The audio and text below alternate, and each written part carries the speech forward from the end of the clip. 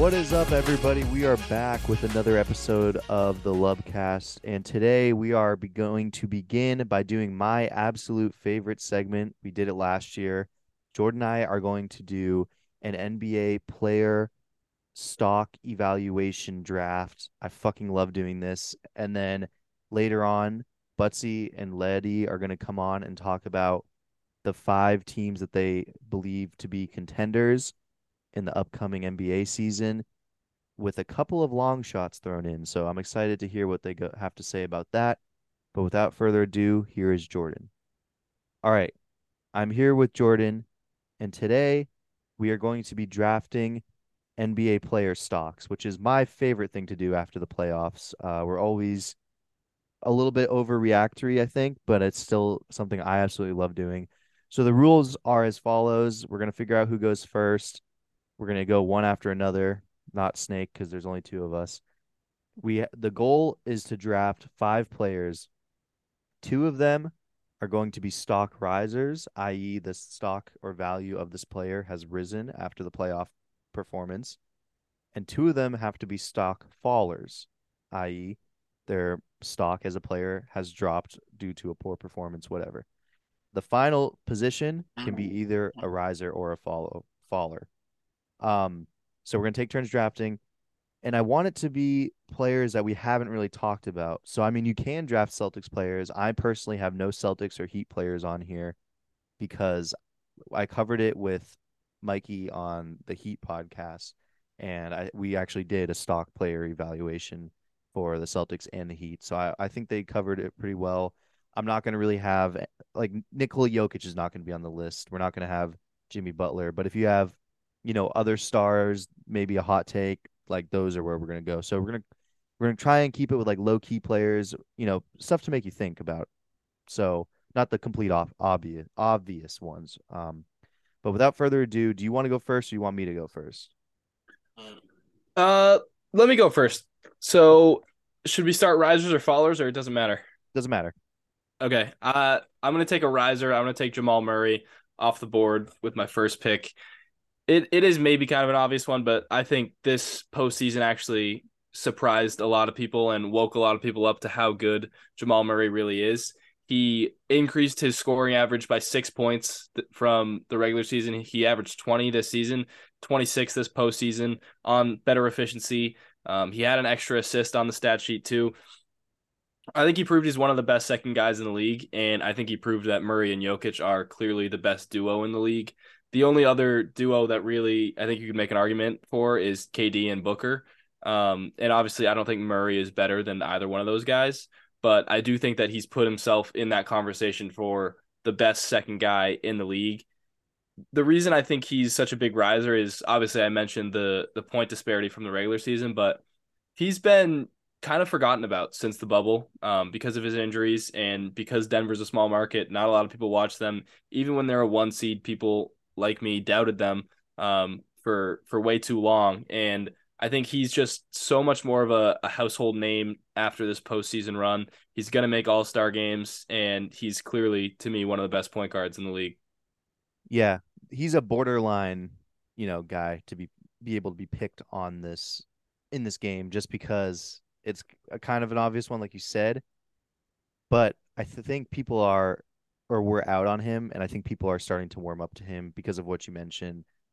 Denver is not a widely watched team. I think people that are in the know, people that actually follow the game of basketball itself more than the viewer that probably just watches their team, watches a ton of Denver because I know Denver was the team I watched second most of just because the way they play basketball is outrageous. Jokic is my favorite player in the league, things like that. I do think that, like you said, Jamal isn't that well known. He is now. I mean, he's arrived. Absolutely. I'm really interested in seeing what his peak is.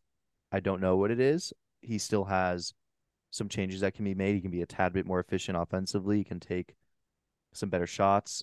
There are times with him offensively where I find myself getting really frustrated with him where I think sometimes he's like, I need to go get a bucket right now. Yeah. And in reality, you should probably get the ball to Jokic and let him facilitate. But sometimes he does a thing where, he dribbles into a double team or something and takes a spinning, kind of fader or something like that. And I hate that type of basketball, but when you're that good, you can do things like that. He's a big yes, no, no, no, yes guy in terms of he shoots the shot and you're like, no, no, no, no, yes, nice, nice. Um, but yeah, good pick here. I'm with you. I'm all in Jamal Murray. I think of myself as a coming into this, I was definitely a lot lower on him. I was more of a Jamal Murray. I had some questions about him for what we just talked about, but Yeah. he proved that he can get it done at the highest level, and he was a little bit more efficient. And I was really impressed with him. And yeah, I'm excited to see what he does. Yeah. Well, I think it's crazy because he had a good season and obviously they're the one seed, but he only averaged 20 points a game. And I think that's kind of how people thought of him. And he wasn't an And all then, star too. yeah. And then to go average 26 in the playoffs, shoot so well, make huge shots, come up clutch in so many games. And to watch how the Nuggets play, when they really need a bucket, the ball is in Murray's hands. It's a Murray Jokic pick and roll. And I just think a lot of people don't realize or didn't realize how good he was, and now they do. And not to mention he had more assists than Jokic, which was plus 5,000 odds. So Yeah. pretty crazy. Okay, great pick. My first pick, and I think this is my second favorite pick I have on my board, Domantas Sabonis, and he is a faller for me. Going into this, I was a huge Sabonis guy. I thought he was going to become unlocked in this Warriors series.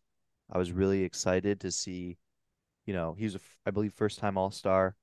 Um, I thought something was going to happen. I thought he was going to show that maybe Draymond was washed, things of that nature. The complete opposite happened. He got shut down this season or this series rather. I thought that I saw a guy who's extremely limited offensively, or a lot more limited than I thought, to be fair. And I was, I don't know, I was really upset with it. Not, I was just upset with the performance. We know he's a great lefty.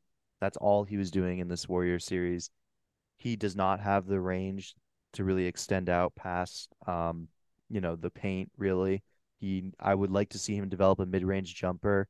He right now doesn't really have that, and it was really obvious that he was just going left the whole time and trying to bowl through guys, and it was getting him into some trouble.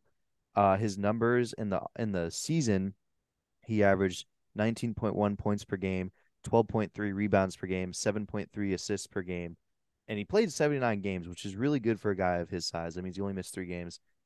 The thing that stuck out to me is he did it on 61.5% from the field. That's what he shot, 61.5%. In the off season or postseason rather, he had 16.4 points per game, 11 rebounds per game, 4.7 assists per game, and he shot 49.5% from the field. His efficiency went down a ton. His passing was really went down, and I just thought offensively and a little bit mentally in the game, I think Draymond really broke him, and this Warriors offense broke him. And I thought he was a more dynamic player than that. And I'm down on him right now. I think his stock is falling, but I do want to invest. I think it's a good time to invest in this low stock, but I think his stock is falling. Yeah, the Draymond thing is what I was gonna bring up. Is Draymond's a great defender and a tough matchup for Sabonis, and Draymond is obviously he's been in the league forever. He's been a great defender forever, and he's super smart. So him daring Sabonis to shoot and Sabonis, not missing the shots and then being hesitant, that has a lot to do with Draymond. But yeah, I thought it was really surprising because he shot the ball really well during the season, and he seemed to score almost at will, and it was just kind of surprising to see that glaring of a weakness. I know obviously shooting's not his bread and butter, but if you left him open in the regular season, he was knocking that down much more consistently. So yeah, I think he got a little bit in his own head, and I do kind of agree with you. Like, it's not a bad time to invest to buy low in that stock because I think he'll have a bounce back and he'll improve. It was to me, it all stemmed from the shooting and the hesitancy in terms of being a scoring threat. I think that led to all the passing stuff, the efficiency stuff, everything you mentioned. So yeah, I agree with you. Yeah, I also there was just times in those games when the Kings needed some offense outside of De'Aaron. Because remember, De'Aaron Fox gets hurt in the series, kind of injures his hand, I think. and it Hmm. was pretty evident that I mean he was awesome, but it was still relatively evident that they needed their second star to step up, and Sabonis at times looked pretty shell shocked, and then later you know when the team starts falling apart, or players specifically, they bowl over a guy, they get a charge, they get a blocking foul, things of that nature, frustration fouls they're normally called. He was starting to get those, and that's when I got a little scared for him. Yeah. All right. Let me go to a faller now. And I'm kind of surprised this guy wasn't your number one pick. I'm guessing he's on your board. I'm going to go with Jordan Poole. No, oh yes, he is on the board. Yep, sorry. He's on the board. Okay. Oh, So compared to last playoffs, his points per game went down 7. He averaged 17 last yeah. year, down to 10 this year. Field goal percentage dropped by 16% from 50 to 34, and his minutes went down by 5 minutes per game. So you can see Steve Kerr doesn't have the trust in him anymore. The chemistry is obviously off with the teammates, kind of not trusting him anymore, not wanting him to shoot those same shots that he was shooting last year, and just not trusting him with the ball in his hands in big moments. Like it seemed like they could, at least in certain games throughout last year's run. I think his confidence was clearly shaken. I think he felt that the team and the coach didn't really believe in him, and were so he kind of had a much shorter leash this year, because he wasn't shooting the ball as well. And now, does some of this stem from Draymond punching him in the face in training camp? Like, yes, I absolutely think yes, because it throws off the chemistry, and it makes you question everything you do as a player when something like that happens with one of the leaders of the team. But the punch aside, he just plays out of control. He takes bad shots. He's so talented, which is why it's so frustrating because when you watched him in last year's run, everyone, all of us, and maybe this was an overreaction, was thinking, wow, this guy is so young. He's so talented. Maybe he can be a future all star. Maybe if he eventually leaves Golden State, he can be even more than just an all star. He can be, the leader of a team and the offensive kind of the guy that an offense circles around. And now I think he's shown that the way he plays, he kind of got a pass for being out of control last year. It it's too far now, and I don't know what the difference was overall this year that caused the shooting percentage to go down so much, but a lot of it is mental. And yeah, he's like the definition of a faller for this segment for me. Yeah, this is this is he should have been a first pick. I mean, Jamal Murray's a great pick. If you didn't have so many dynamic performances in this uh off season or playoffs, I keep calling the off season, then I think he would have been a first pick. But yeah, you covered it perfectly. Are you a Jordan Poole guy? Have you ever been a Jordan Poole guy? I I think we was were. last year. Yeah, Last I think year, last year we no, both were. actually, it's kind of bad podcasting by us because last year's risers and fallers segments, Jordan Poole was my first riser, and Well, okay, and it's it, not really podcasting, it's performance based. I mean, this is ridiculous, the drop off. yeah, that's true. Yeah, but I remember now. I mean, clearly we were big Jordan Poole guys, and now I can't stand him honestly. And I'm ready. I sold all my stock. It's gone. I've Yeah. invested a little portion of it into Sabonis regular season stock. Um, and yeah, I'm holding on to it. So Maybe a little Sohan sprinkle. yeah, so I still believe in Jordan Poole and in his talent. I think a lot of it does stem from the punch, and if they can work stuff out, and he has great coaches around him, he has great leaders around him. I mean, if you want to call Draymond a great leader, but I'm referring to Steph and Clay. Iguodala has probably been a big influence for him. Obviously, the coaches are awesome in Golden State, so I think there is a world where he gets back to where he was.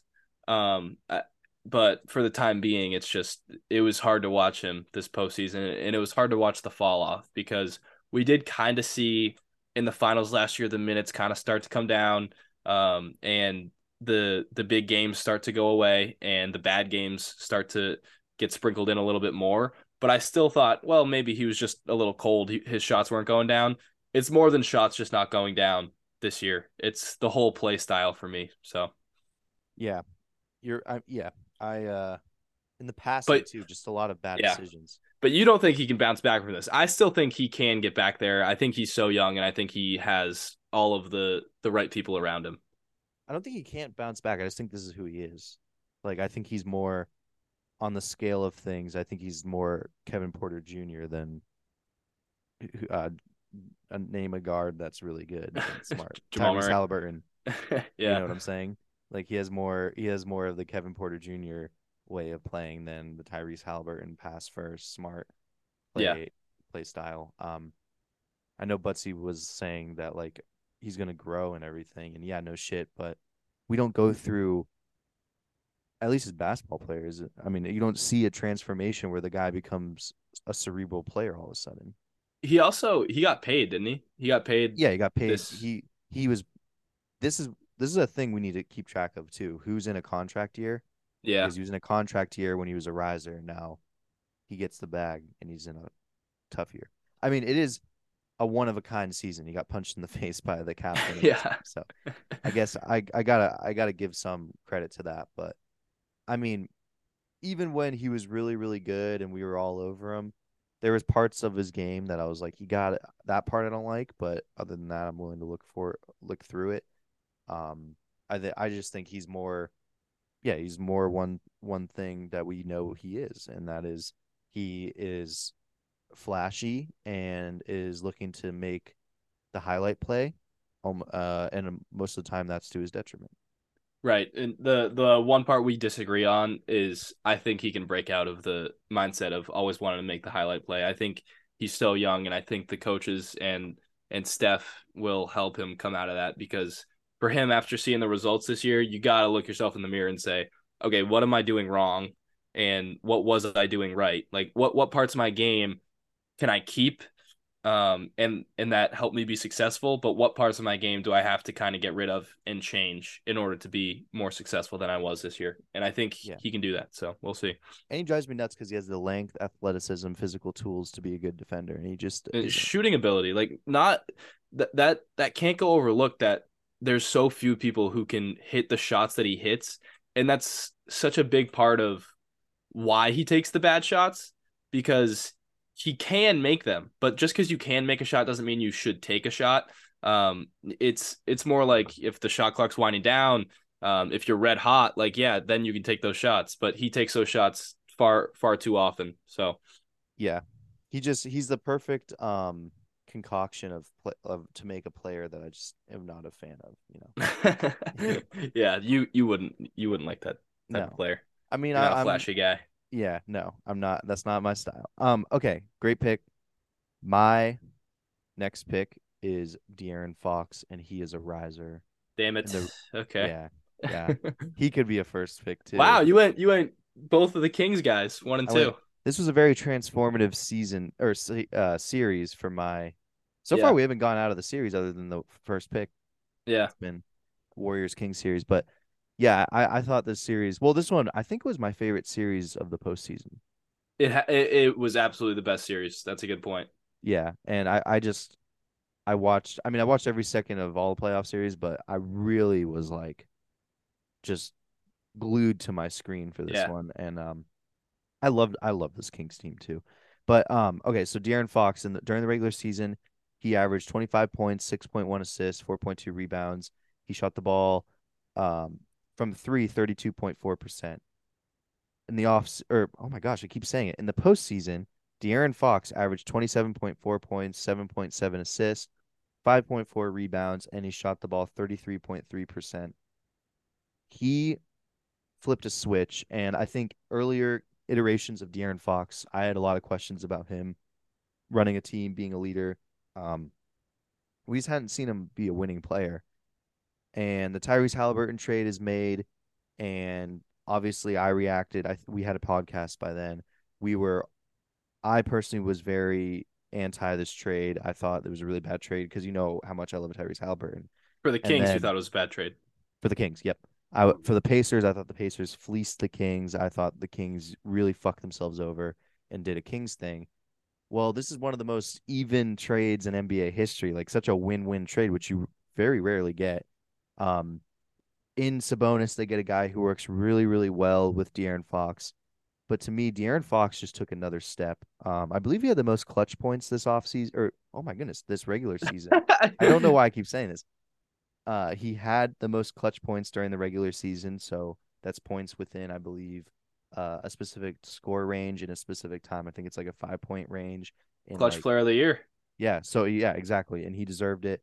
He went up in every statistical category in the playoffs. He went up in points, average assists, and average rebounds per game. He also shot the ball better from three.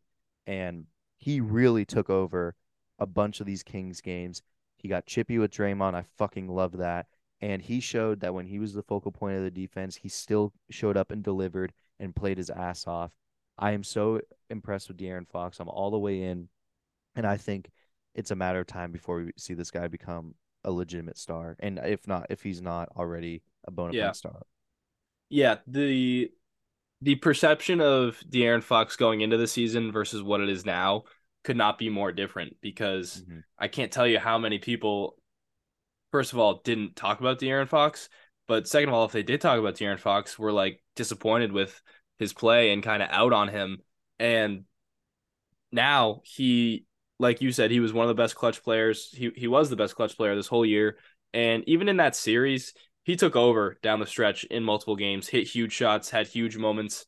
And I think you could make the argument if he didn't significantly injure his hand that the Kings could have won that series or would have won that series. So, and even with the broken hand, he still played all right, and he was not the reason that the Kings lost. So, I think that's a phenomenal pick. I probably would have taken him. Instead, I will go to the big man and the MVP as a faller, Joel Embiid. He's on my board. Isn't that kind of weird? The Yeah. guy who won the MVP is a faller, but we're going off of postseason. So obviously this year, the regular season was the best season of his career. Gets his first MVP. I don't know what his stats were, but they were somewhere in the range of like 32 and 12, 32 and 13, something around there. Um, so amazing regular season, and then going in the playoffs, like they were scary. They were a threat to win this championship. I thought Philly had a good enough supporting cast to go all the way, and Embiid. You can say what you want about Harden. Harden won this team 2 games with 40-point performances, and Embiid came up small in 2 really big games in the last 2 games of that Celtic series. Obviously lost the 3-2 lead, and I think the other thing for me was before this season, the Jokic Embiid thing was kind of a debate who's the best center in the league. And now it's just not even close because Embiid kind of let it slip away. I thought he looked passive in those big moments, and I thought he looked like a guy you could actually contain and bother. And he wasn't supposed to be that. He was supposed to be an unstoppable offensive force. And the only way you could, stop him was or beat the Sixers was by shutting down the other guys. So the other thing, and maybe this is unfair, but the Jokic Embiid thing, Jokic doesn't care about anything except winning. We texted about it today. He even missed games and didn't try in the MVP, like when the MVP race was closest, because the Nuggets already had the 1 seed locked up. So he was kind of dialing it back, saving himself for the playoffs, and basically handed this MVP to Joel Embiid.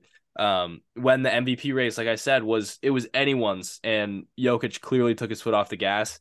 And this isn't a knock on Embiid because I think it's okay to care about winning an MVP. I think that's awesome. I think you should want to be the MVP of the league, but when you lose in the fashion he did, it just takes away from it for me. Yep.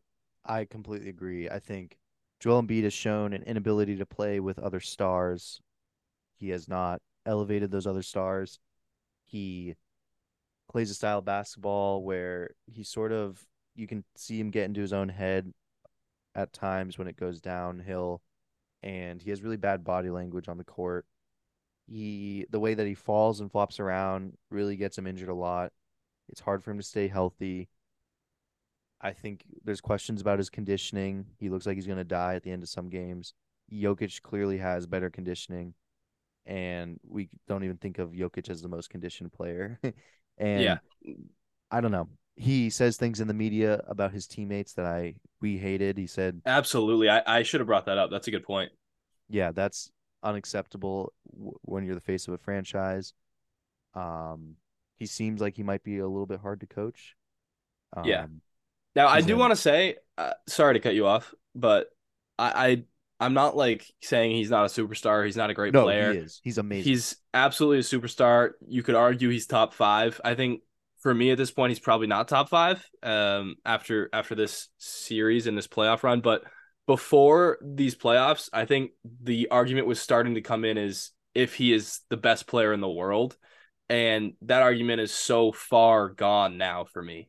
I think it's clearly Jokic and Giannis is the guy in second, and then Steph after that are the only three guys that I would even consider hearing an argument for. So Embiid for me just kind of he just surprised me with how poorly or the lack of aggression in those big games. I do want to give him his flowers because he played some of the best defense I've seen from a center in the Uh, time that I've watched basketball. The Celtics were scared to go to the rim and really struggled at the rim that whole series, but still that's why the segment is weird because he's a faller and he still did great things in that series and I still think he's such a good player. It's just the change in perception from where I was before the playoffs. yeah, he's a good pick. He's so good. And when he's not playing the Celtics, I absolutely love watching him play. When he is playing the Celtics, he drives me nuts. But when he's not, I mean, there's very few players in the league that can hit shots that this guy hits, who have the body type of this guy. He's a unicorn, and when he's right, he's one of the most fun players to watch in the league. So I just want to see him get it all together. And Yeah, I don't know. He's not getting any younger. He's not getting any healthier. He's not gaining athleticism. That's all I I will think say. Al Horford blocked his shot like two Yeah. shots in a row, so we can just leave it at that. Yep. Okay. This one is my third favorite pick. I'm picking Kawhi Leonard as a faller. Wow, he is not on So my board. I have a question. In 11 seasons, how many times has Kawhi played more than 70 games? Oh, 70? Yeah, more That's than 70. got to be like two. Perfect. Yep. He played 72 games in 2015 and 2016, and he won 74 games. He played 74 games in 2016, 2017.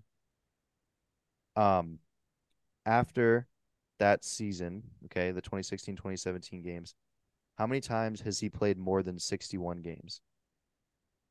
uh, I mean, probably none. Yeah, you're right. He's played he played 9 games, 60 games, 57 games, 52 games and 52 games. In this season, in these playoffs, he played 2 games. In a series that was a must-win series for the Clippers to get out of round 1, they go on to lose 4-1 to a severely depleted Suns team with very little depth compared to the Clippers roster, which has a ton of depth. Kawhi Leonard was the key. They needed him to go up against KD. The first 2 games, he looked like old Kawhi Leonard. I thought the KD Kawhi matchup, I was going to write a piece about how this was the playoff series that we didn't know we needed or deserved, but we do. I was going to write that this was a generational playoff series. I was super excited to watch it. Kawhi goes after 2 great games. He doesn't play for the rest of the series. You're paying this guy a ridiculous amount of money. Like Joel Embiid, he's not getting any younger. He's not getting any more athletic. He doesn't talk to management at all about what's going on. He has his own management, I guess, or doctors, whatever. And I think it's really hard to have him as a face of your franchise when he's never there. Um, so this is not performance based. It's lack of performance based. But I'm having him as a faller because I think he's stunting this Clippers team. I couldn't agree more with you about it's hard to have him as the face of your team. I, with Nothing that to do with said, performance. It's nothing to do with performance. I think he still is one of the top guys in the league. He doesn't when play. he plays, yeah. Yeah, But like, how do you fault a guy for being injured? I get the load management faulting him for, but the playoffs, like he'd be playing if he could I play. know. You know, Well, you know. you can't. It's like you have to fault him for being injured because the best guys, the guys that bring you to all these championships, aren't injured when they're doing it, or they're. Let me put it this way: they're playing. They're playing through injury, or they're Yeah. figuring it out. The thing is, too is that it's happened so many times. Like, Yeah. I guess there's only so many passes you can give a guy. So yeah, I see that. I Let get me where you're ask you coming this. from. Let me ask you this. Would you trade Kawhi Leonard for Jalen Brown? Yeah, I would too. I would. I would too. Would you trade him for Tatum? Wait, who's trading who? Like, what team am I? You're the Celtics. Oh, I would not trade Tatum for Kawhi. Okay. What's like the best superstar you would trade him for? Yeah, I don't think you would trade a superstar to get That's Kawhi. so yeah, there you go. And Kawhi is a superstar level talent. He's so hard to manage and he doesn't play. And when your best player just he's played two playoff games. Yeah, That's unacceptable. it it. I like what you said too about the Sun series because I truly think the Clippers would have won that series. Yeah. um, well, Paul George was out too, so probably not. But if they were fully healthy, I think the Clippers would have won that series. Oh yeah, they should have. Okay, so it is my turn for a riser, I think, and both my risers were obvious, but I don't care. Give me Caleb Martin. Oh yeah. This guy, he scored 9.6 points per game this season. It only jumped to 12.7 in the playoffs, so it's not a crazy jump for the playoffs overall. The shooting percentage jumped 6%, which was great, but it's not all about the numbers. It's more about the Eastern Conference Finals specifically and how if Caleb Martin doesn't play the way he played in those Eastern Conference Finals, the Heat would not have been in the NBA Finals and the Celtics would have been. So he averaged 19 in that series on 60% shooting. And I saw that number and I honestly thought it was going to be higher because watching that series, it felt like every shot he took went in. He shot 49% from three. And like that's just ridiculous for a guy who scored 9.6 a game during the season. He also had 3 20-point games, 2 25-point games. He had 26 in the game 7, the closeout game in Boston. So I think Caleb Martin earned himself a new contract. His contract comes up after next season, and I think he kind of gave himself a a spot as a consistent role player in this league. No matter if he stays with Miami or not, he's still young enough that he's going to play for a lot longer in this league, and teams are not going to forget about how good Caleb Martin was in this run. Yeah, great pick. I mean, you covered it. He he he's on a contract, so he didn't really save himself like too much, but this season saved himself. The series he maybe got himself a second contract after this one. I mean, it's early to say because I think he's on a 4-year contract, something like that. But Yeah, I yeah, think it's just he goes from being a relatively unknown player, he was out of the or league. He was about out of the league. J. Cole yeah, saved him. Do you right. know that So story? yeah, but that was so he's been with Miami. He was with Miami last year, but before that, yeah, he was not being picked up by anyone. And J. Cole, obviously, they like worked out together, and J. Cole hit up Caron Butler, who was the Heat assistant, and Butler brought in Martin and obviously got him a spot on the team.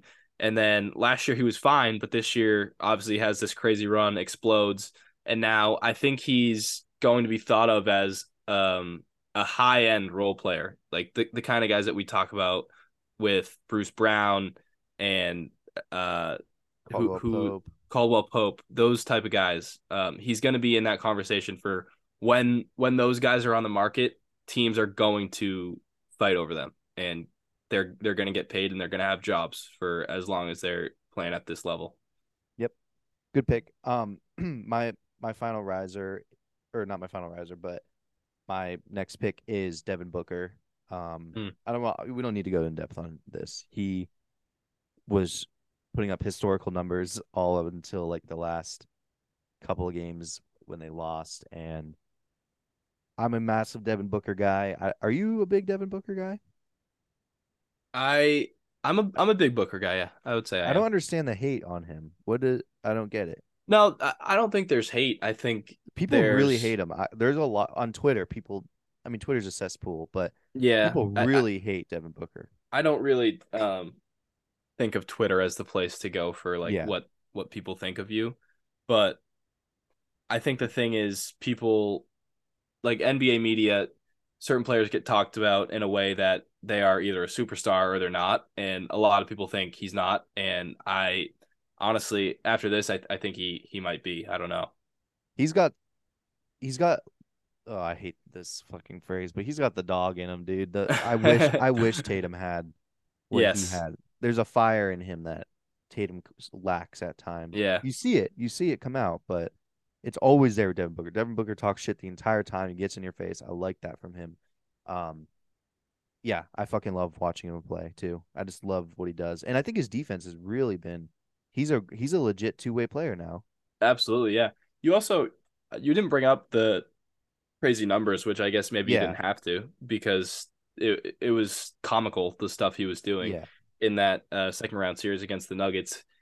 There's like a legitimate question now with KD getting older and maybe not playing the same way that he was even a year ago. Like, and I don't want to speculate about KD's performance, but there is a question of who's the best player on the Suns right now, and that's a crazy thing to say when Kevin Durant is on the team.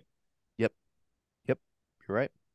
All right, who's your last pick? Can be a riser or a faller. Okay, so my last pick, I'm between I'm between two guys. I'll go the happy route. I'll go with the riser. I'm gonna go with Jalen Brunson. Mm, So great pick. I I thought this playoff run he kind of proved that he can lead a team as your primary scoring option. And he was the only guy on the Knicks who was consistently scoring on the Heat every game. And the Heat actually had trouble guarding. And I think he this run reshaped the way that I thought about him compared to a year ago. And he played amazing last year in Dallas as a second option to Luca. We all knew he was a good player. There's not many who thought that he had this in him. I don't know if anyone thought he had this in him, maybe other than the New York Knicks. When Brunson got signed to the Knicks, I thought it was almost a waste of money. I thought it was a little bit lateral. I thought it made them better, but wouldn't, be a significant building block for them. And now it's like they're legitimately one piece away. And it's a big piece, but if Julius Randle had played better that series, if you could replace Julius Randle with a slightly better player than him, that Knicks team is as legit. They're deep. And like I said, Brunson is now one of the top point guards when you look around the league. He can score, he can pass, he makes the right decision every time. He's a little bit small for defense. He gets picked on a little bit, but I think he's a huge riser this postseason, even though they went out in the second round. When he got signed, it felt like it was a you didn't get Donovan Mitchell, so you got your, next best Yeah. option. Now there's legit questions about whether or not he's better than Donovan Mitchell. Yeah, he changed what I thought of him. I didn't think he could do what he did consistently, and it's got to be really hard to do that on a team with Julius Randle. That's about Yeah. like we are not Julius Randle's fans on this podcast, Yeah, and I have Randall on the board for the Fallers, but yeah, I figured that's kind of what I thought it was. He's a go-to Brunson, favorite pick. Always yeah, a fall. absolutely. It just would have been too obvious. But the Brunson and Donovan thing a year ago was a joke. Like Yeah. it was not even close. Brunson was thought of as a solid second option, but some people had him as like, is he a third option? Is he like a borderline, maybe a second option? And I thought he was a good second option for Luca, but I did not know like he was really the engine of this Knicks team, and whenever he was on the court, I felt like they had a chance to win. And now it's like calling into question Luca's play style. It's like he was stifling this guy for so That's long. true. Yeah. I Um, mean, granted, they like Brunson does need the ball in his hands, and you're not going to yeah, take the ball out of Luca's hands, so it's not the perfect fit. But yeah, he was like a little bit stifled for sure. yeah. So great pick. My final pick, and I think this is my favorite pick. I am going for a bunch of players, not just one. And I call these guys the locker room old guys. So it's Kevin Love, Kyle Lowry, DeAndre Jordan, Udonis Haslem, PJ Tucker. All these guys are DeAndre bringing, Jordan is crazy. yeah. Well, all these guys brought experience and leadership, and maybe they didn't even play, but they were all talking a bunch, helping the Mhm. young guys out. And I think that all those guys were key parts of teams that were relatively successful. I know I'm including PJ Tucker, who I think he played too much, honestly, but I do think he was a key. part of the series for the Sixers. Well, he stole a game for them, didn't he? Didn't Yeah, he? Like he had a put back and one in a huge moment. yes, and I think the teams that did not do well: Clippers, Suns, Knicks, Nets, Celtics, Warriors, all those guys. I mean, Warriors don't really need it because they have Steph Curry, Draymond, who can kind of fill in that role. But all those teams didn't really have those old locker room guys that you know go at the star player, and the star player has to listen to them because they have experience. You saw DeAndre Jordan in that huddle really taking over, talking to the guys, um, just really being a veteran and bringing a lot of veteran expertise. I think you could throw Blake Griffin on that list, and I mean the Celtics made it relatively farther than PJ Tucker and the Sixers. But yeah, I mean I think that these guys are really really important. You get them on the vet minimum or whatever, and I think that they transform a locker room. And I think the key to winning is being successful at the right time. I mean in the NBA, and a lot of the times when it's like right when you're about to hit your prime, but when you have these younger teams and you're trying to, succeed, like Denver's a relatively young team, or they're not relative, they are a young team. And I think DeAndre Jordan was the adult in the room that really settled guys down. I think he did a lot of work with Michael Porter Jr., which is important. Things like that. Maybe Jamal Murray too. So I just think that these guys are really important, and I think that every team should try and get one because, they bring a lot of stuff, even though they might not play. Yeah, and I think the Blake Griffin one is different than all of the other ones you mentioned because it was his first year on the team, Mhm. and all those other guys I think that you mentioned have been on the team for I at think least more than a DeAndre year. Jordan was like a year and a half or something, but yeah. Yeah, So that's you're right. fair. Yeah. But still, like DeAndre Jordan was far more vocal than I thought Blake was. I Hmm. don't think anyone in that Celtics locker room was really taking charge of those huddles other than Marcus Smart. But I love the Kyle Lowry pick because he actually stepped up his play in a huge way. Yeah. And And Kevin I Love won a game for Kevin won Love, the game. absolutely. He was the adjustment in game two.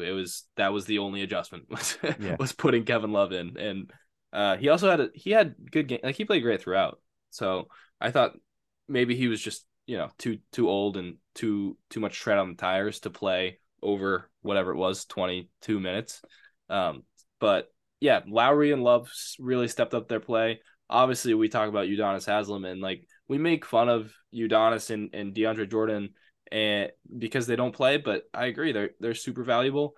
PJ Tucker's the one, like you said, he probably played too much. Yeah. but Yeah. but then again, the Sixers aren't super deep, But and there's that clip of him screaming at Embiid, and yeah, that's the stuff that you need. and that's the stuff Jason Tatum and Jaylen Brown need. And I pray that we just bring in a locker room guy who doesn't have to play and who can provide us with that. That would be absolutely perfect for the Celtics. But I can't think of yeah, who it that's a could good be pick. other than Well, Blake. it was the guys you just mentioned. So if any one of Yeah. those guys are a free agent, we gotta send them Like a contract. you don't want Westbrook, you don't want Wall, you don't want No, but like no. you want the guys that age range. Yes, I agree. Speaking of Russ, he was on my board as a riser. Uh give me I'm did you give me the other guys on your board? okay. We don't have to go super in depth on this, but I No, no, no. had Draymond as a riser, and good thing I just deleted the rest of my board. So How I did you don't. have Draymond as a riser? Oh, dude, his passing and defense. I mean, he won that Kings series for the Warriors. He lost the Lakers series though.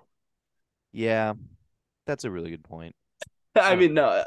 no, it's fair. I think It just Draymond is he he's went an up in every anomaly. statistical category. I mean, he went down by point 0.3 in rebounds, but he actually I don't know why I said what he that was just a plain lie. He went up in points. He went down by point 0.3 in rebounds, and then he went up. He stayed even in assists. His 3-point percentage. I mean, really, it was more of the Kings series. Is like this is why you put up with Draymond's bullshit because Yeah. he can mentally decimate teams. Um, I guess I didn't put that much thought into the Lakers series because I forgot about it. But yeah, no, I just tried to block that series out. It was too. I know you were invested. That was your main series because I you think love that the was the Lakers. second best series of the playoffs in Yeah, terms of entertainment it was and just two teams that watchability. I despise going head to head. That's So it was true, like yeah. it was hard for me to. Um, But yeah, bad research on mine.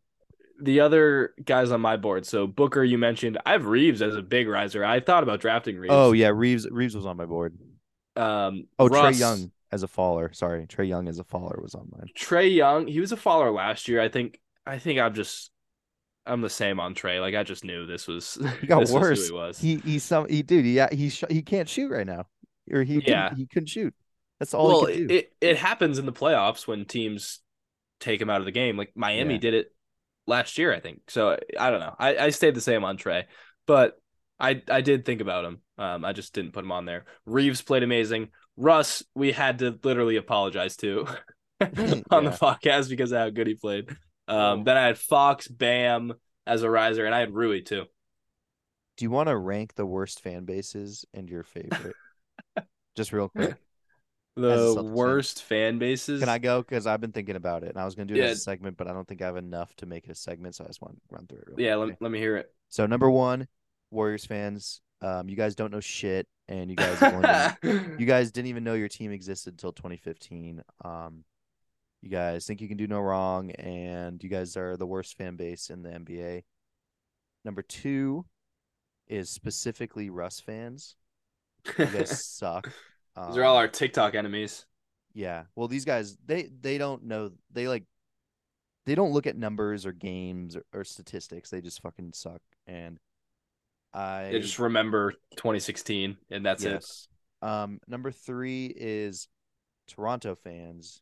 You guys Oh, also suck. You wow. guys are well, I mean, cheering when KD got injured. You guys are absolutely ridiculous and heinous on Twitter, and I despise you guys. And then I couldn't really think of a fourth for team fans that I love as a Celtics fan. Number one is Lakers fans. I actually love Lakers fans because they're smart, they know their history, and like we do have this like hatred back and forth, but they're understanding and they're loyal and they understand the game and they understand history.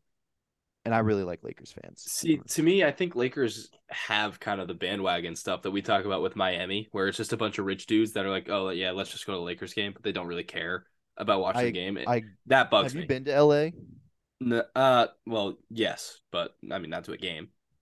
No, but yeah, like I think it's different. I know some Lakers fans, and I think that it's not that way. To be honest with you, I think the ones that are fans of LeBron that came Yeah, over to, I think that's what you're looking at. yeah. I don't know. I sometimes we've said it all with Miami. It's the same. I'll make the same argument for LA that it's just rich old guys who don't care about basketball that Yeah, take up a lot of space in that arena sometimes. I think you see that courtside because it's celebrities, but I think that it's not that. I think that Lakers fans are actually pretty awesome. Um, Yeah, and then I love Denver fans. Obviously, never you had an got to issue go with them. Kings. Got to Kings go might be Kings. number Yeah, one. Kings actually should have been number one. Love Kings fans.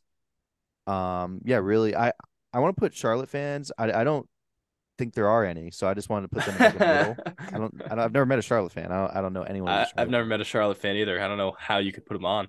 No, on is just they're in the middle. Don't know Yeah, anything about them. I've never had an interaction with a Charlotte fan. But yeah, those are kind of my picks for fan base I hate, fan base I love. Give me yours. I think that was good. Maybe I mean I like the small market, the idea of small market fan bases like becoming good as their teams get better. So I think Milwaukee deserves a mention at least. Um Yeah. Oh, Milwaukee fans are kind of annoying.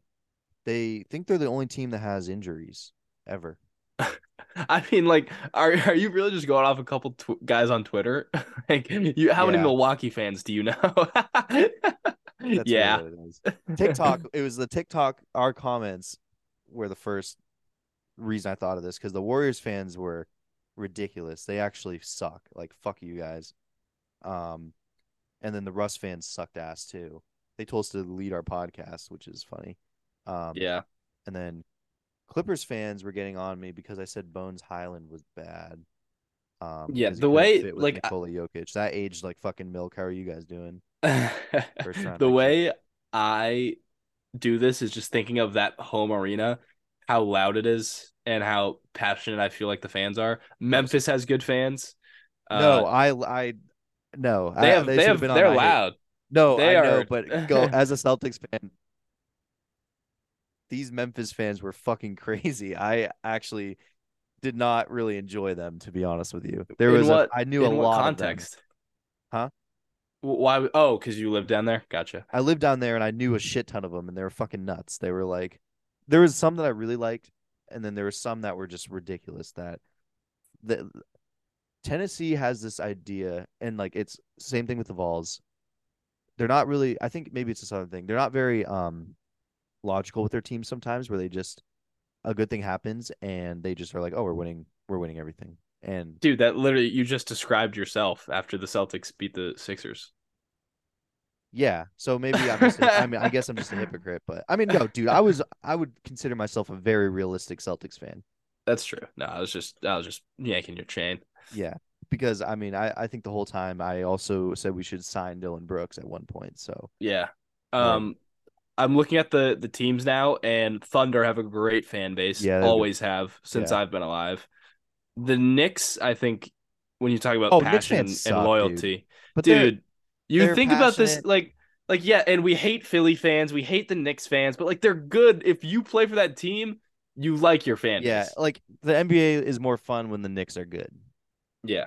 But their fans drive me nuts because they'll talk about a team where one you have one good. They made a documentary about having 2 good weeks from a player.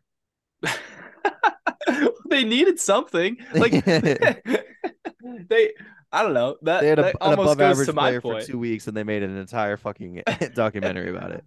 Linsanity was It was awesome. if that happened in another city for another team, it wouldn't have been that. And I think No, that speaks to how impressive a fan base that is. I want to give you the rest of the guys on my board for followers. Did you actually delete all your lists? Because I that's accidentally did, and I honestly I'll remember them as you say them.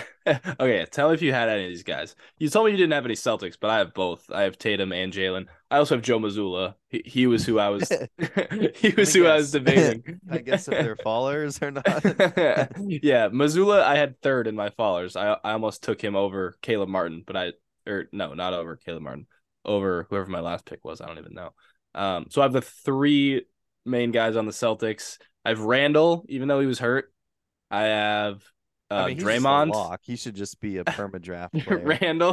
Randall, constant stock following. Randall No, it's not constant true. player. Dude, Randall was so good during the regular season. He was That's what so he is every good. year. He puts up numbers during the regular season. The minute it becomes playoff time, he falls apart. Yeah, it was just I don't know. He tricked me again, I guess, because I thought he was I thought he was good again. I I have Draymond as a remember. faller because I think he ruined their season. What were you gonna say? Sorry, I keep cutting you off, but I remember being like, um, this can't be it. I can't be wrong about Russ, and I can't be wrong about Julia Julius Randle because I know I watched these guys with my eyes. I don't understand how I'm wrong about this right now. I've watched basketball my entire life. Why is Julius Randle performing? And then it happened and it corrected itself. And that's why I love the game because Miami should not have won the series. Julius Randle should not have been good, and Russell Westbrook and the Clippers should not have won the series. Yeah, it was like the Julius Randle rubber band was getting stretched so far Yes.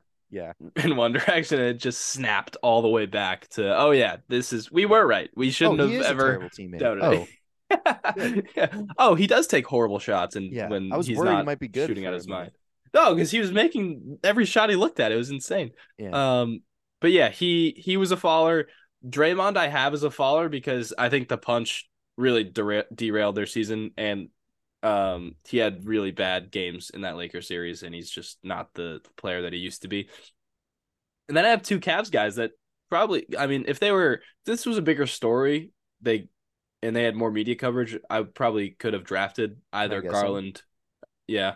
Oh, sorry. I thought you would have Mobley and Mitchell as two fallers. So I have Garland. Which one out of Mobley and Mitchell do you think I have? Probably Mobley. Yeah, I have Mobley.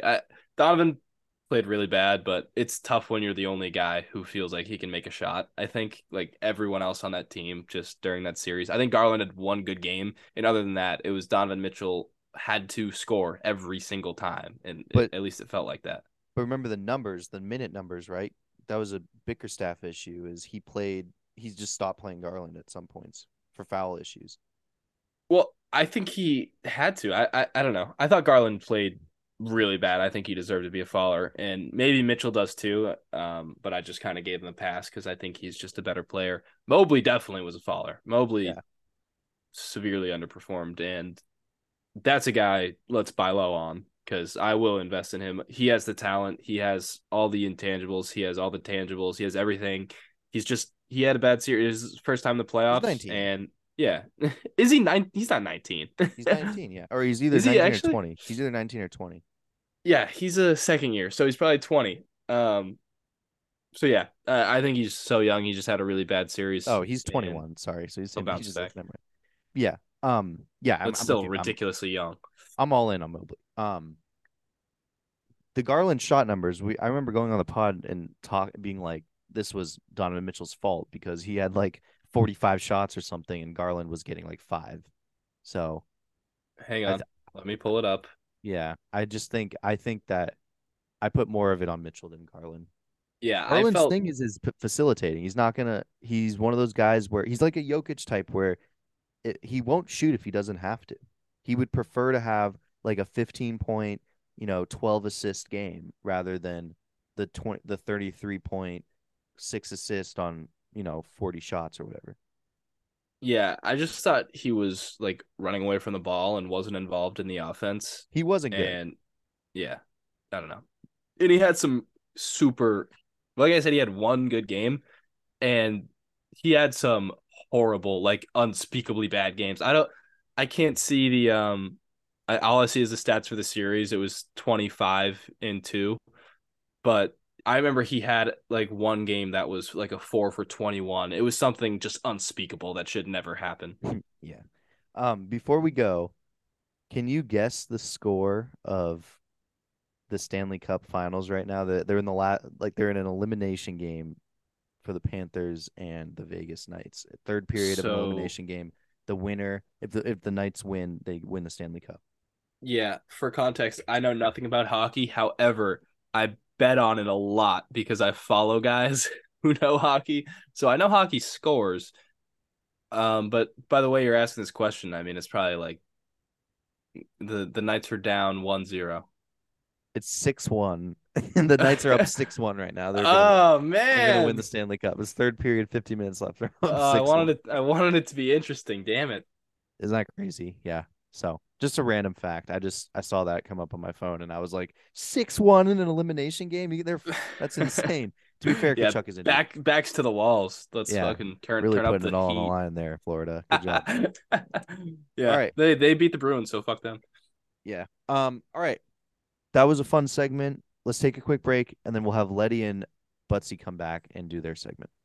Welcome back to the show, ladies and gentlemen. I think this is probably the better half of the show, hosted by yours truly, Connor Butts. I'm here with my co-host for this portion, Ryan Ledwith. Ledwith, how are we doing? We're doing great. Happy to get into it.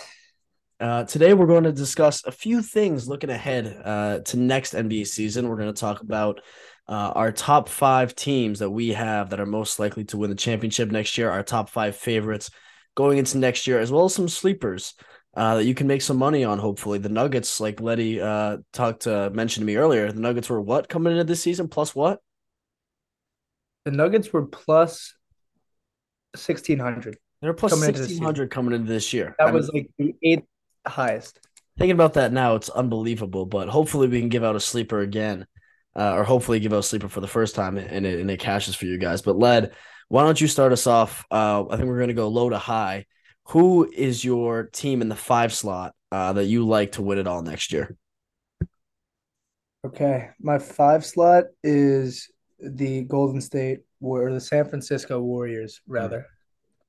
At my 5. My 4 is the Boston Celtics. 3 is Phoenix Suns.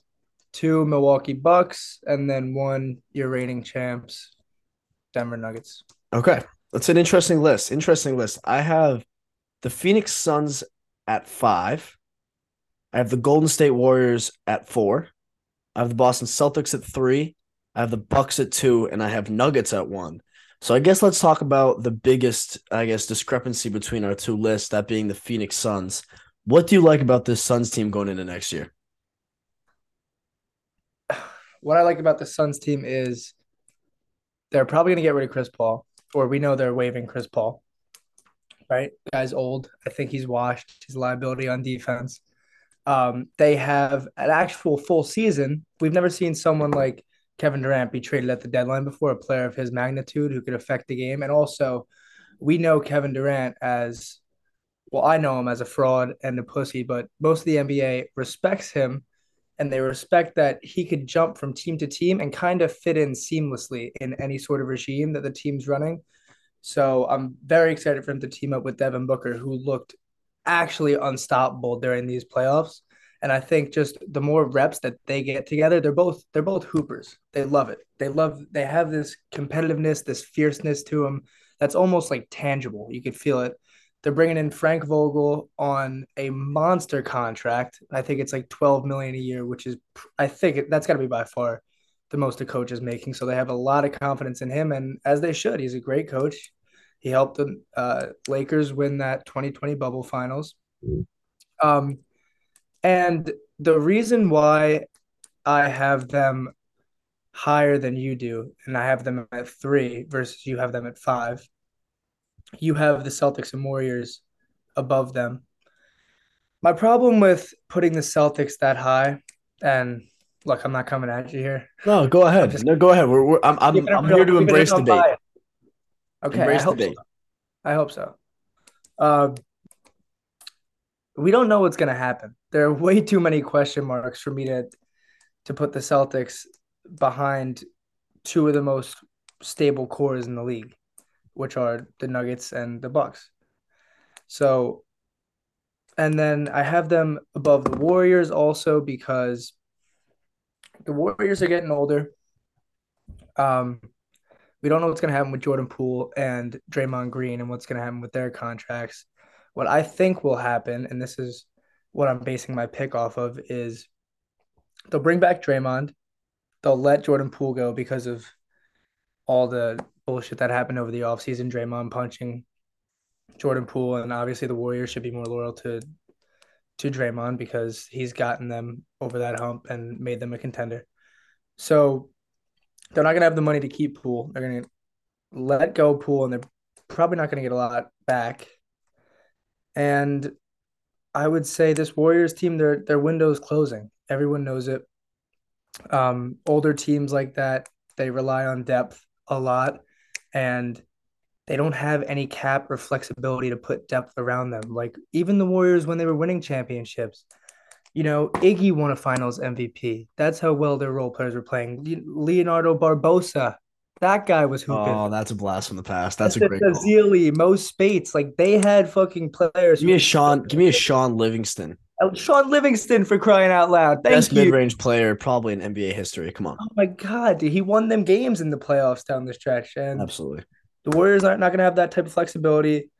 That's why I'm leaning more towards the Sun at 3, and then we have Bucks and Nuggets at 2 and 1. So let me talk about the Suns a little bit because I think they need to make some big fixes if they're going to want a title shot this year. Like we saw, in order to beat the Denvers, in order to take that like next tier up to be competitive with the best team in the West, they need to beef up their role players. They need to beef up their surrounding cast around Booker and Durant. Booker and Durant were going for like 35 each a game, like and they were still losing pretty consistently. I think they were only able to win when they had like 40 apiece. They need some help. Chris Paul, getting rid of him hopefully frees up some cap space. And for them to bring in some minimum veterans, some low, I guess low value veterans that can, really just play their role. I mean, you look at the Nuggets team, like I talked about last night on the pod, or I guess a couple nights ago when this releases, but they had like Bruce Brown and Christian Brown just were excellent at what they did. And they were excellent at their jobs, defense, making big plays on offense, making the right plays, not really making mistakes at all. So I think if the Suns can find a couple guys to surround Durant and Booker like that, I think they'll be in better shape. And also, DeAndre Ayton is a huge question mark in my mind. Mhm. Excuse me. They don't have whoa, they don't have a great And center. Sorry, I had something in my throat. They don't have like a consistent threat at center. Like Aiden kind of just shows up when he wants to. He doesn't really seem to be bought in all the time. It's like when he soft, wants to play, so soft. he's so soft. When he wants to play, he can be, one of the top five, top guys on the floor. And then when he doesn't want to show up, he's a fucking shell of a human being at whatever 6'11" or 6'10", or however big he is. I mean, it's a ginormous human being. So I think the Suns just need overall more help, and until they get that help, I don't think they're going to take that next step. I guess up into the upper echelon of the West when it comes to like the Nuggets. And in my opinion, the Warriors are still up there. I don't know what's going to happen with Draymond and Poole. It's going to be interesting to keep an eye on, but they're like the Warriors do have a lot of question marks, but when they're healthy, I mean, they just won the finals, I guess, last year now with the same exact squad that they have now. I think where they hurt the most was Wiggins missing the majority of the season due to off the court and personal issues. I think that absolutely killed them because he wasn't the same player when he came back. I mean, he was absolutely lethal in the finals last year. I thought he was the difference maker, in my opinion, for that team last year. I really thought that he was the reason that they got over the hump and were able to just consistently put the Celtics away. He hit big shots left and right and just played great basketball. I think him missing a ton of this season absolutely hurt this team in a great way. Curry missing a ton of the season as well. When it came to crunch time and when everyone was healthy, they didn't play great together. Clay was Well, I obviously read that to disprove that you were on the oh right track. oh Warriors plus 23 in 100 at an average of 100 possessions with Steph, Clay, Wiggins, Dre, and Kevon Looney on the floor together, which is the best in the league this season. They had the best starting five. so they have the best starting five, but when they're all playing, When those five are playing, exactly. right, and like they didn't all play together all season. So I think I'm assuming that is a pretty small sample size. Like based on the injuries and the off the court issues that Wiggins faced, that sample size has got to be pretty small when it comes to how many games did those five start together. So I really do like the talent the Warriors have. I just want a full season out of them. And I think if they get a full season again, Clay was also just absolutely terrible in the playoffs this year. He went off in the regular season when Curry was out. He had like a 50-point game, I think. He had multiple 30+ point games in the regular season. He was playing great basketball. And then in the playoffs, it was, there was one play that everyone kind of talked about where Clay had the ball at the top of the key and Curry was on the wing, and LeBron just said, I'm not letting Curry shoot. I'm going to let Clay shoot this open three, and he missed it. So I think if Clay can get back to Clay and the Warriors can get a full, healthy season underneath them, I think they could be right back up in the mix. Agree. Couldn't agree more. All right, let's talk about the 1-2s. Actually, you know what? This is a little Homer podcast a little bit. I'm a Boston native. You're the New York guy on the pod. Didn't see the Knicks in the top five. Don't know if that was a mistake on your end or if a little logic crept into your brain, but What do you think? I'm a rock person? you might be. Nobody- With some of the takes you had this year, I thought you might have been a rock person. Yeah, I was talking for my heart and not for my brain at throughout that whole Knicks playoff run. I I want to get your opinion on the Bucks. okay. What do you think I about think the Bucks are the best team in the East. I really do. it? You don't think that Miami beating them, Chris Middleton not being able to really recover as that number two option is worrisome at all? No, because Middleton was still just kind of hurt. Like it's weird because we're making these assumptions like top five teams that we think are going to win. We're assuming all of these teams stay fully healthy all year, and I know that's not going to happen. It never happens. It's basketball. It's sports. It shit happens. But like if Chris Middleton can play a full season of basketball, I mean, people forget he was an all-star. Like he was a phenomenal second option to Giannis, probably at a time the best when they won. He was probably the best number two in the league. And obviously Giannis getting hurt in the Heat series and fighting through injury, he wasn't himself. But I don't take away anything from the Heat for what they did. They obviously still beat the Bucks, but I think there was a lot of there's a couple asterisks in that series, whether it's the Giannis injury, whether Middleton was fully healthy, but fully healthy Bucks season, I think they're the best team in the East. I mean, Drew Holiday is a fucking monster. I think he had like a 40-point triple double in the regular season. I mean, he's capable of basically doing anything on the basketball floor. He plays defense, he hits big shots, he doesn't make mistakes very often. So I absolutely love him, and I think they have a great role player core as well. Bobby Portis was in the running for sixth man of the year. Grayson Allen had a great year. I know he started, but he had a great year as well. Joe Ingles had some significant minutes for them still. So Yep. I really like the core around or the supporting cast around Giannis and Middleton, which is why I have them above the Celtics. I have them above the Celtics for that exact reason. Yeah. A couple potential changes for the Bucks for this offseason are Middleton possibly declining his $40 million player option that he has, which I don't see happening. But Brooke Lopez is unrestricted free agent right now, and we know him as he's in the mix for Defensive Player of the Year. He came in second. How big of a deal is possibly losing Brooke Lopez? It's huge. It's huge for this team. He was kind of like at times he seemed like a glue guy. Like he seemed to be at times the guy that kept them together on both ends of the floor. He could hit open shots, and even when people closed out on him, he had the ability to get to the rim, like and create plays for others. He obviously was a great paint protector. Um, Really, no one scored in the paint in the Bucks all season. I thought Brooke Yeah, Lopez was phenomenal, but he's got again, that he's one of jump those, jumper, huh? that no jump jumper. The no jump jumper is lethal. It is absolutely It's lethal. so slow, but it's so buttery. It's so buttery. It's unbelievable. But he's one of those guys. I completely forgot to mention his name earlier. That really is the reason why the Bucks are so good and why the Bucks are the Bucks. And like those supporting casts make championship teams. We just saw it in Denver. We saw it even with Miami getting there. The supporting cast around Jimmy carried Jimmy to the finals after the first round, pretty much. Mhm. So it's all supporting cast in my eyes. And if they lose Brooke Lopez, it's a huge loss. But I think if he walks, they can go out and find someone not to do as good of a job as Brooke, but enough to fill the void a little bit to the point where I still feel the same way about them. Okay, I like it. Also, I want to mention Drew Holiday completely upped his game on the offensive side of the ball this season. Mhm. Absolutely. Um, the the depth in his bag that he has now from last year to this year.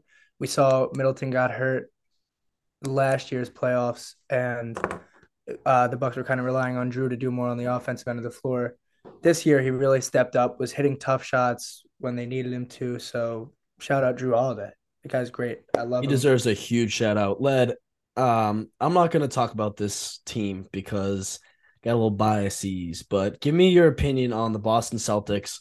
I know they have a lot of question marks in this offseason, what to do with Brown. Horford may retire, but he's under contract for one more year, so probably have one more year of a very aging Horford. Rob Will can't play a whole season, but when he does play, he's fucking unbelievable. Mhm. So give me your opinion on the Boston Celtics. I'm gonna take a page out of Jordan's book here.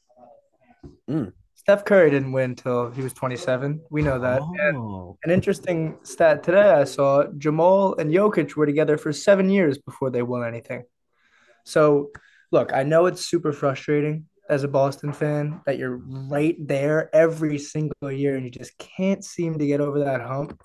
But I've been telling you, I think you're a scoring point guard away, an above average point guard away from being a championship team. I think that's what you need. You need someone to run and settle down your offense and get your scores towards the end of the game and late in the shot clock in positions to score the basketball. Because you guys can score with anyone.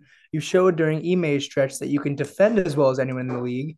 It's just the way you guys lose is end of the shot clock, Tatum dribbling through his legs 25 times and then turning it over when you should have a I kind of like Chris Paul coming to your team. And I mm. kind of like him setting up Jalen Brown and setting up Tatum, taking the load off of them, putting them in better positions to score, and then everyone else follows. I think if you get Rob Will healthy, it's a huge plus. Marcus Smart is great at what he does. He's a pest on defense. Like you guys have all the tools. You just need that point guard. So it'll be interesting to see what the Celtics do this offseason. I'm excited for it. So, in this theory, in this model where we bring in a point guard, does Smart come off the bench, I would or does he say play at two? Because then it's kind of small ball, but the small ball lineup had its ups and downs for us this year. Like obviously when we went to the two big lineup against the 76ers, that was like the difference maker in that series. And then you didn't see us do it as much against the Heat because of the size. But what does the Celtics starting five look like with a Chris Paul or a Tyus Jones? God forbid we I start like Tyus Jones. I like a Tyus Jones. So I'm starting Tyus, and then I mean, obviously, you got to see who's gelling together and who plays well. Derek White stepped up big time in the playoffs, so I think starting him wouldn't be the worst idea in the world. And I feel like Marcus Smart just has that win mentality. Mm. If you were to ask him to come off the bench, I don't think it would affect how he plays at all. Um, so I don't. Yeah, you can go either way. You can go Marcus at the two. You can go Derek at the two. Obviously, in this scenario, you have Jalen Brown on your team, which is a huge question mark, and that's why I have them below the Suns on my five list. Alrighty. I think that sums up our top five conversation. I don't really think Denver needs any explanation for why they're sitting at one right now, the reigning NBA champions. Let's get into some long shots. Let's get Ooh, I into like some possible teams that could make some noise and could make a championship run in the future. I'm gonna start us off with a team that I've just been a fan of for quite a long time because of one De'Aaron Fox. Sacramento Kings me sitting like at it. sitting at plus 3,000 to win the Oh, title next year. nice. They pushed the Warriors to seven. They could score. They had the best offense in the NBA in the regular season. I mean, their offense was absolutely electric all year. I think if they can hunker down on defense a little bit, this team is fucking so talented. They have talent and shooting everywhere on the floor. De'Aaron Fox is just one of the most emerging stars in the NBA, alongside Sabonis. I want to see this team stick together for future years because although it might not be next year, I think the window for this team is kind of just starting. Mhm. Which makes me really excited because I'm a huge De'Aaron Fox guy. I've been a huge De'Aaron Fox guy, and the Kings crowd is just the best crowd in the NBA. I mean, Light the Beam. How can Like you the not get fucking behind Light team. the Beam? Yeah, So I one of the teams that I'm a fan of as a long shot is the Kings, at plus 3,000. I like that. Um, I just think they're a younger, more raw version of the Nuggets. So I Mm-hmm. think if the Nuggets are not banged up, aren't injured, and playing Nuggets basketball, I think they'll win the West. But I do think that there are more question marks to be asked in the East, especially in this offseason, which is why shout out Dan Malley. Oh, I like the Sixers. I little Dan Sixers. Malley love. Yeah, why the hell not? Guy needs a glass of reality, first of all. Yeah, It's the he's whole been class. needing that. He's been needing that. Second of all, we know who the Sixers are, right? Embiid just had Nick Nurse, who's a winner, just got Nick Nurse. Um, rumors about Fred Van Vliet coming to the team. I know I sent you a graphic that I saw on Twitter the other day, which said Fred Van Vliet scored 1.34 points per possession when he had an actual big man setting him a screen. And that big man on the Raptors last year was Jakob Jakob. Poeltl, which is, I mean, and Fred can probably come in and do what Harden did while also moving the ball a little more to the end, defending a lot better than Harden. He's a good defender. But I like Tyrese Maxey coming in and taking that next step as a player. I really think him getting more touches. He's so explosive. He's wildly efficient. And then I checked the rest of their roster. PJ Tucker's got another year left. Tobias Harris has another year left. Like they have all these pieces. They're not losing anybody besides possibly Harden and Harden for Fred Van Vliet swap. I think that it's a positive. So let me get this. Let me pose a question. Does your opinion on this team change if they don't get Fred VanVleet? If they do get Fred Van Vliet or if they If they don't. don't, so say Oh, you yes. kind of spoke it as, you think this team is going to get Fred VanVleet, and then they'll have a pretty good shot as winning, especially in the East, is as good as anyone. Mhm. But if they don't get Fred VanVleet and they either keep Harden or let Harden walk and bring in some other smaller piece, your opinion on this team changes. Well, if they let Harden walk and they don't get Fred Van Vliet, they don't have enough. They don't have nearly enough. If they keep Harden I don't like Harden. You know that. I don't. I I don't don't either. think he plays winning basketball. I mean, not that this guy has any sort of credibility right now, but Doc Rivers came out and said it was hard to coach Harden because the way you win championships is by moving the ball, and Harden didn't move the ball. So Absolutely. I like this, and especially with Nick Nurse. I like Fred VanVleet and his experience that he has with Nick Nurse a lot more than what Harden has with Daryl Morey. Yeah, so we've been I guess anti-Harden guys for a while now. We sat in our room last year and you pulled up a whole like 8-minute video on Harden's playoff performances and how bad he was. Uh-huh. So this is kind of definitely an anti-Harden group here. But I like what you said about Fred VanVleet. I think he was really efficient. It'll be interesting to see how this team plays how Fred VanVleet plays Van Vliet if he goes to Philly alongside like another big scoring threat. Because Mhm. in Toronto, it was basically just him. Like it was literally just him that could score, 20 a night consistently. Yeah, I mean, So it'll be Siakam just spinning from half court.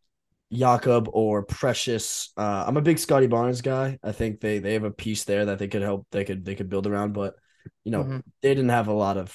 Gary Trent, like they didn't have a ton of weapons. Yeah. So it'll be interesting to see how he could play alongside a superstar like Joel Embiid. Um, I got a question for you. What are Mm. you thought about the Clippers right now? I just don't think they're going to be healthy ever. I just don't think Kawhi is healthy ever. I was looking at them when I was thinking about making my top five rankings, and I almost slid them in there, but it's like this team is not they can't stay healthy. Kawhi cannot play like multiple basketball games in a row. And these are like real injuries that he's suffering and real like debilitating injuries that he's having that prevent him from playing. It's not like he's just being a bitch and not playing. Like physically cannot play basketball. But I think like if Kawhi and Paul George can stay healthy for an entire season, they're great. But we talked about like making our top fives with no major like injury stipulations. You have to have the injury stipulations when you're talking about the Clippers. Like it's just built into their team identity at this point. Mhm. I think their supporting cast is Horrible pretty identity. solid, huh? Horrible identity to have, by the It's way. a just horrendous identity, but it's kind of the point we've gotten to. I mean, they looked pretty good against the Suns, and then Kawhi is just like, nah, I'm out, I'm hurt. And Paul George was hurt, and they stood no chance. And the year So before, vice versa, where Paul George was playing and Kawhi was hurt. right. So it was like either one of those guys were hurt at the same time or both were. So I don't know where this team goes, honestly. Like they have a lot of question marks, and honestly, they could be looking to blow it all up soon. Um, I think this is Smart maybe too. the last year. It's maybe the last year. Maybe we see halfway through the season at the trade deadline, they move the two pieces and completely blow the whole project up. Because honestly, that's not a bad idea. They blew a 3-1 lead in the bubble, and that was their best chance at it. Hmm. Um, so going forward, I expect kind of the Clippers to not be in contention for a very long time after this season. Hmm. Agreed. Um, a couple more teams I want to talk about. Um, shot in the dark, but what are you feeling about the Pelicans? I like Zion. I like when Zion plays. I think this team is really fucking good when he plays. But I saw a stat today. I think he's averaging 28 games a season Oh through my his God. first whatever 3 4 years in that 3 4 years in the NBA. He played Mhm. 33 games at Duke in the season in his freshman year. He played 33 games his freshman year at Duke and has averaged 28 games a season in the NBA. That's He ridiculous. can't play. He can't be healthy. Like it's another one of those things where it's like he has an active injury and he's just always actively hurt to the point where you can't count on him being healthy for a full season. Hmm. Um, so that's Um, my thought on them. But like when he plays, this team was fucking really exciting to watch early on in the season. yeah. Everyone kind of had them as like a sleeper team and could make some noise, and then all of a sudden Zion goes out. There's 20-10. There's like Mhm. 25-10 out the Yeah. window. Yeah. So like it's just it stinks, but it is what it is.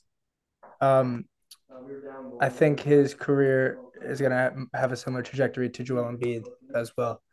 People forget that the process took so long. It was grueling. It was a 3 year. Embiid was out 3 years before he played a game.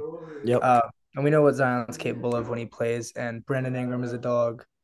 CJ McCollum is very, very good at basketball, and they have all the pieces too. They have those long, athletic wings that can defend, like Herb Jones and Trey Murphy, that Herb. can also shoot.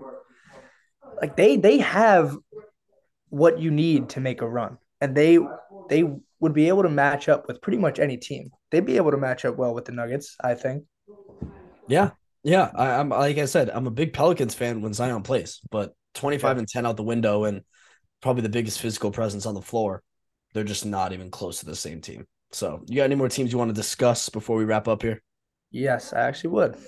Okay, go ahead. Lay it on me. Let's discuss the Cleveland Cavaliers. Why don't you give me your thoughts as a Knicks fan who faced this team? And honestly, many were saying that it was a fraudulent win from the Knicks and that the Cavs just didn't show up. I'm gonna So, kick their ass. Who what's your said opinion on this team? that? I think they're a year or two away still. I mean, when Jared Allen is saying the lights are too bright for you, yes, it's a testament to MSG and how it's the world's most famous. Here we go. Here we go. People's brains get scattered in there. Like that's what Cleveland's happens. also a dark place to play. So going from a very depressing dark place to the bright lights of, I guess, New York City. I guess A those full 180. It is a full 180. oh, 180. But yeah, I mean, they're young. Evan Mobley, he had stretches where he was good, but he also disappeared. I think if you play physical against him, you could take him out of games. And I do think I don't like two ball dominant point guards. We saw it was tough to get Darius Garland and Donovan Mitchell touches consistently. And Donovan Mitchell is a volume player. When he hits a couple, he gets going. But then what that happened in game one against the Knicks, and he had 40, it took Darius Garland out of the game. And they couldn't win like that. So I think take this offseason to figure out who they are as a team and build an identity. I think they have the talent to do it. I just think they need to come together as a team. And I don't like them this year, but maybe down the line, I think they could definitely make some noise. I'm with you. How do you feel about Bickerstaff? Bickerstaff, I like. I thought he was great. Everyone sang his praises on the Cavs. They said he's a player coach too. Which is huge. Huge. We know how big that is. And then lastly, what do you think about the Miami Heat being at plus 2,700 to win the finals next year? I just don't think there's a way they do it. Unless they go out in the offseason and do something, then they don't like it's clear they didn't have the talent this year, and whether they got, lucky or this or that, they still made the finals, but everyone knew they didn't have a shot in the finals. Like the Nuggets were clearly the superior team physically, and I thought the Heat were tired. I thought they were absolutely worn out by the time they got to the finals. Jimmy mainly, but Gabe Vincent and Strus were nowhere to be found. Caleb Martin was nowhere to the play to his ability that we saw in the Celtics series. So I thought this team was tired. I think some experience is good for them, but if you want to talk about them against a fully healthy Bucks or possibly like a revised Celtics team a little bit and possibly with a different mentality, like I said with the Celtics, they need to go to just like be with David Goggins for like an entire month and they'll come back as the best team in the NBA. But I don't think they're getting through those teams. I think the East is a little more open than the West. I think there's a lot of variables in the East with the Celtics, with the Sixers, with the Bucks as well. But I would say less with the Bucks. I think the biggest one would be Brook Lopez for them. But I just don't think the Heat are good enough. I mean, there's a reason that they were the 8 seed coming into this playoffs, and there's a reason that they were 3 minutes away from not even making the playoffs. Yeah. There's a reason for that. So just to give you a little insight on what they could do with their roster this year, Kyle Lowry is on the last year of a $30 million deal. God, he's getting paid $30 million. Oh my God. Tyler Hero is making 27 mil. I don't expect them to move him. Duncan Robinson is making 18 a year. So he had the biggest robbery of a contract in NBA history. Honestly, though, after these playoffs, he came closer to earning that money. But he didn't even play in the regular season. He wasn't even but he in the stepped rotation. Up. he stepped up. He Next did. step He up. did. You know what? He's a New Hampshire guy, so I got to give my props. Yeah, give him your prop. And then I don't know. Look for the Heat to. I don't know who would take on Kyle Lowry Dame. at 30 million, but Dame or possibly a Kyrie signing, a scoring guard who could get you a bucket down the stretch. Okay. And I think Bam, if Bam plays like he did in the finals Mm-hmm. throughout the whole season, throughout the whole duration of the playoffs, I mean, They're a he was complete team. terrible against Boston. He was terrible for most of the playoffs. And all of a sudden he was 20 a game on the two-time MVP and no doubt will be the best player in the world. So Mm-hmm. very interesting stuff with that Heat team. There's a lot of variables with them. Dame, I think, is probably the biggest name out there that I've been hearing associated with this team, but what the package would look like for Dame would be very interesting. I don't know if Miami has enough draft capital to get Dame there. I agree, and I think Dame. I heard a report today that Dame was trying to look internally to see who they could bring to Portland rather than shipping Dame off and actively looking to be traded. But I mean, who the fuck wants to go to Portland? He's got to give it up, dude. When do It's you like think he just looks himself in the mirror and says, it's not going to happen? he's gonna do it too late. Like he almost is already doing it too late. Like how old is he? Is he 30? What? He's anywhere between 30 and 32. I mean, that is a great. I mean, that's a Dame Lillard age. He's 32, Mm-hmm. right? He's by far in the back half of his career. Mm-hmm.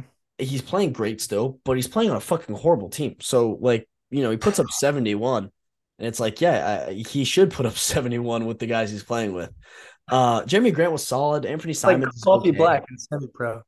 Yeah, literally. So, I don't know. I think Dame needs to give it up. I don't know if he ever will, and if he doesn't, it's just like what we'll sit here and in 10 years and look at him and be like, why the fuck did you just want to get traded? I mean, you could have probably won a ring. You probably could have gone to LA or could have gone to fucking anywhere else early in your career, and you probably would have 2-3 rings, but you decided to stay in fucking Portland, Oregon, Can't and teach just that. Can't teach that loyalty. you can't teach the loyalty, but it's probably going to get him absolutely nowhere, which is a shame. Yeah, yeah. Stuff. Damn, we love you on here. We do. We're Dame fans. It's just he's in an unfortunate position with the market that he's in. I mean, no one wants to go to Portland, Oregon to play basketball. Yeah, I don't blame him. All right, I think that'll do it. You got anything else, or are we good to wrap it up? I know you got a big softball game to go to. Big softball game. Wish me luck. You know what? Hit him hard. All right, hit him hard and hit him far. Okay, that's my advice. Thanks, Pa. Appreciate it. All right, that'll do it for this episode, ladies and gentlemen. Thank you very much for listening. Hope Max and Jordan carried their load because we for sure did. But we'll see you next time. Peace. Later.